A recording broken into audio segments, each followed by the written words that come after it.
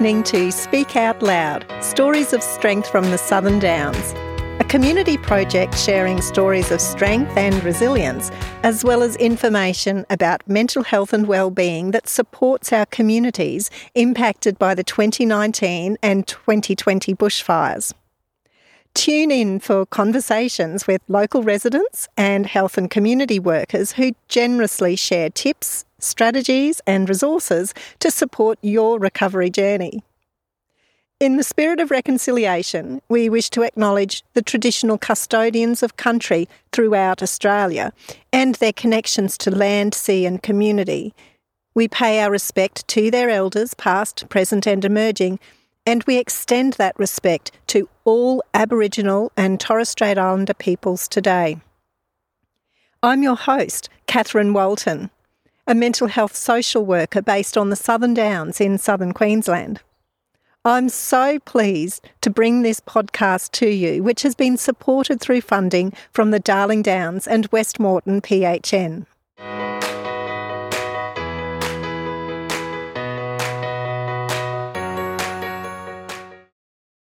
As I've been working on this community project, planning and producing the podcast, I've been privileged to meet up with so many of my colleagues who work in the health and community sector who have wonderful knowledge and skills to share about managing stressful events, such as the bushfires of 2019 and 2020.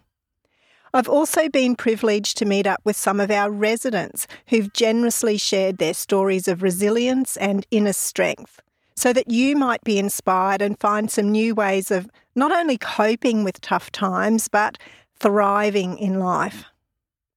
Now, as COVID-19 restrictions have meant very limited face-to-face events in recent times, I've absolutely loved travelling to record these conversations one-on-one and to see for myself where these stories took place. Val Voss is one of those people that I've met. Val and her husband, Doug, live on the edge of town in Stanthorpe, which is at the southern end of the Southern Downs region. I'd initially chatted with Val over the phone, and when I met her at home, I felt an instant connection because she had pansies growing at her front door and her home was filled with beautiful handmade patchwork which she had created. Both things that I really love. Val shared stories about her recent patchwork projects with me, which personally I found inspirational, and I found myself itching to get back into my creative hobbies too. As Val said, it's important to have things to do that you enjoy, such as hobbies. One of Doug's pastimes had been restoring machinery which had been greatly impacted when the fire destroyed much of the outbuildings next to their house. During our chats about her close-hand experience with the bushfire, I was curious about her sense of calmness. Among other things, Val had told me that they'd lost almost everything in the floods of 1974 in Ipswich before they moved to Stanthorpe. In dealing with these events, Val said that she had learned to listen to a quiet inner voice reminding her to accept what she couldn't control, to let it go, and to move on from it. Val also spoke to me about her immense gratitude for the support from friends, neighbours, business houses, representatives of the council, charities, and other people she didn't know. And she truly appreciated their thoughtful offers of practical help and emotional support, both during and immediately after the fire.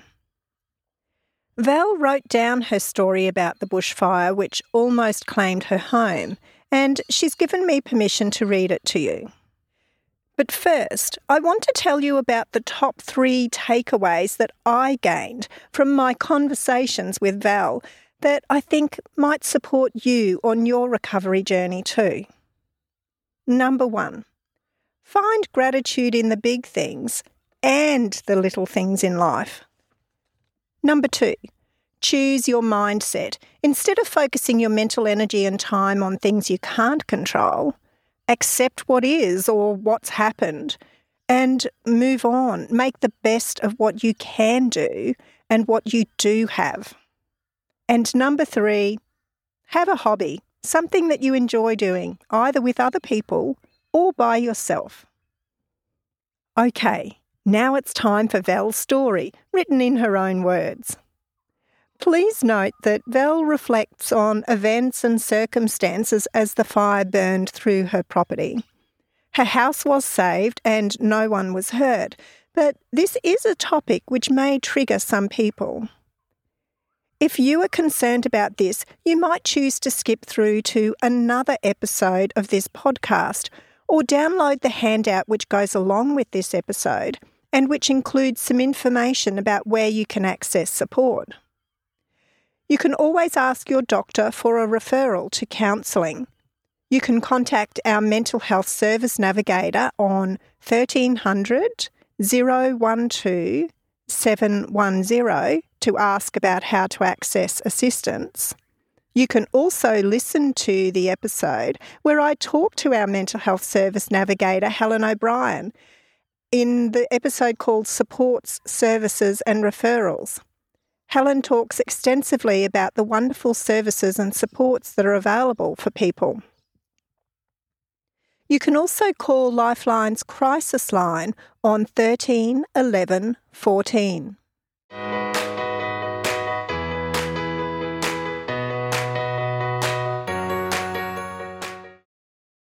This is Vel Voss's story. We were on our way home after volunteering that day when my son phoned to see where we were. We were just leaving Warwick and he said, "There's a fire on Texas Road." Approximately 7 minutes later, I phoned him back only to be told, "Got to go, police orders," and "You've just lost your garden shed." We parked at the creek on arriving home only to witness a raging fire at our home. Doug raced up to see what he could do. The fireys told him to put water on the top side of the house, but alas, the hoses were burnt.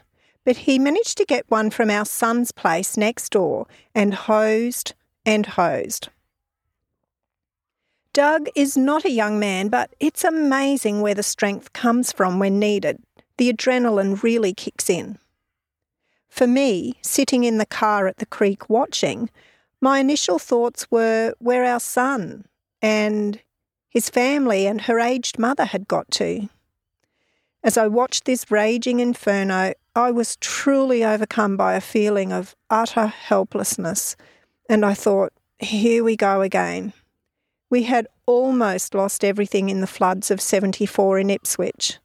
Now a fire. As I was watching this nightmare happening before my eyes, suddenly this inner voice said, "Be still and know that I'm God." Friends were phoning to check on us, some offering to put us up. Apparently, it was on Facebook that we'd lost our home, and that would have been the impression anyone would have got. Believe you me, the scene I witnessed was one of frantic activity. Chaos abounded everywhere. Local and rural fire trucks continually filling up at the creek, water tankers arriving, and it really looked like they were losing the battle. Trees alight everywhere, embers floating around like sparklers, and what appeared to be a massive raging fireball.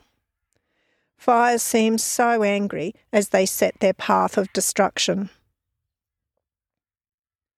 Next thing, the fire crossed the creek, continuing on its rampage. It is well to remember that at this time we were in the midst of severe drought.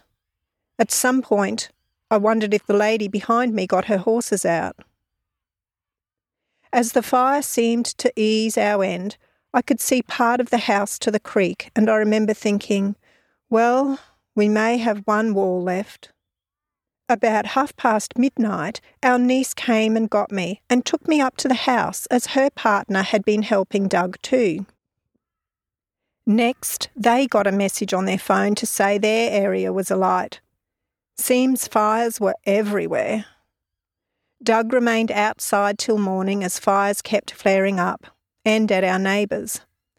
About 3 a.m. I could see flashing lights and I thought, what now? And as I looked out, one of the fireys sang out and said, "We're just picking up our hoses." Oh, thank God for that, I thought. Daylight came, and so did friends offering support and help.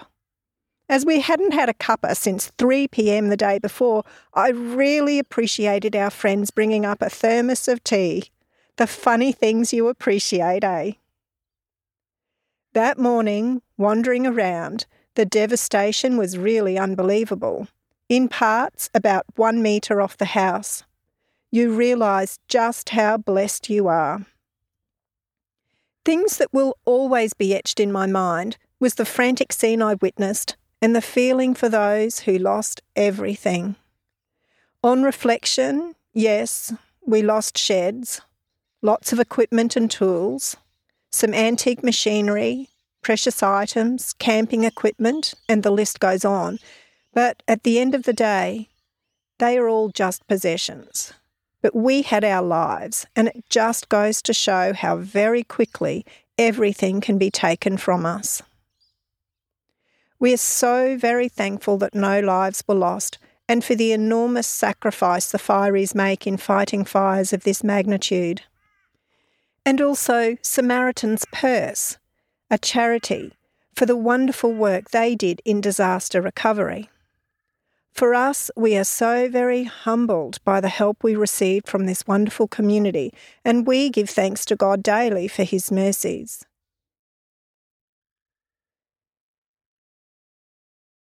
Val also showed me a newspaper clipping from the Border Post that was published a few days after the fire. This is what it said. Thanks isn't a big enough word. Thanks, in capital letters. This 6-letter word seems so very inadequate in expressing our sincere gratitude to the wonderful efforts of the fire brigade, police, SES volunteers, water tank carriers, planes, etc., who worked under such adverse conditions on Friday night to save our homes. It is truly amazing to see our homes still standing. To each of you, we owe you enormous gratitude and heartfelt thanks. The 2 Voss families.